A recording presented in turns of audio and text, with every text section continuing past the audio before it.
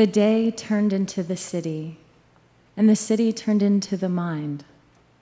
And the moving trucks trumbled along like loud worries speaking over the bicycle's idea, which wove between the more armored vehicles of expression and over planks left by the construction workers on a holiday morning when no work has been done. Because no matter the day, we tend towards remaking parts of it, what we said or did or how we looked.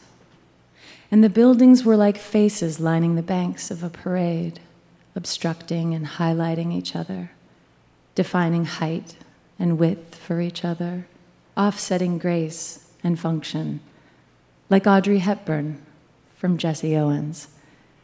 And the hardy pigeons collaborate with wrought iron fences and become recurring choruses of memory, reassembling around benches we sat in once, while seagulls wheel like immigrating thoughts and never leaving chickadees hop barred hedges and low trees like commas and semicolons, landing where needed, separating subjects from adjectives, stringing along the long ideas, showing how the cage has no door, and the lights changed so the tide of sound ebbed and returned like our own breath. And when I knew everything was going to look the same as the mind, I stopped at a lively corner where the signs themselves were like perpendicular dialects in conversation. I put both my feet on the ground, took the bag from the basket, so pleased it had not been crushed by the mightiness of all else that goes on, and gave you the sentence inside.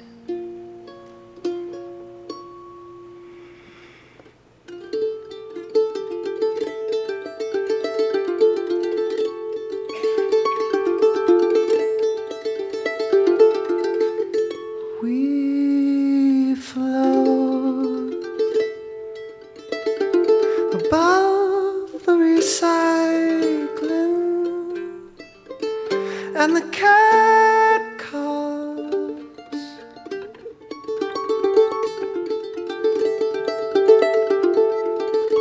It's a prelude to the hardest. Will we ever fall? No bar is too loud.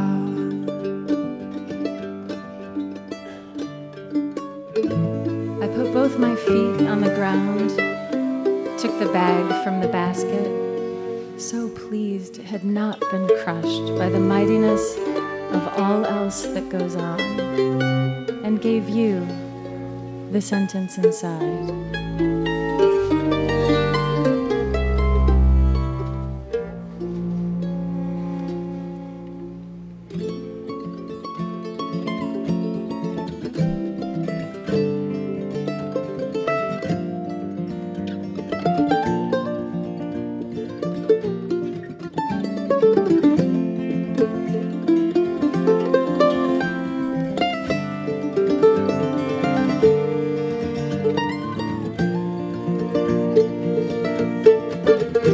No bar is too loud.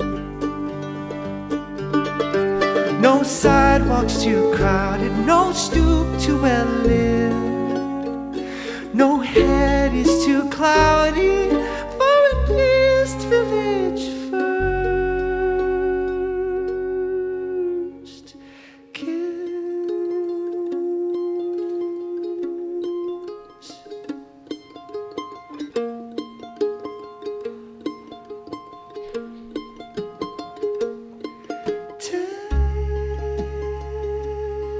Text me, text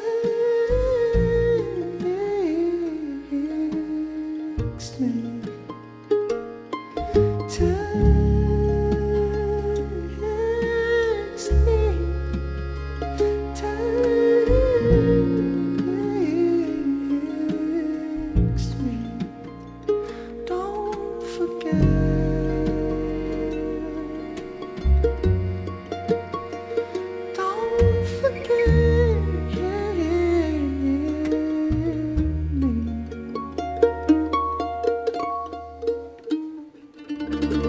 I'll take out the recycling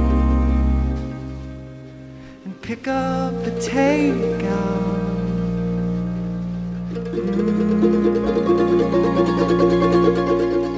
While you stir a pair of Manhattans at the motel.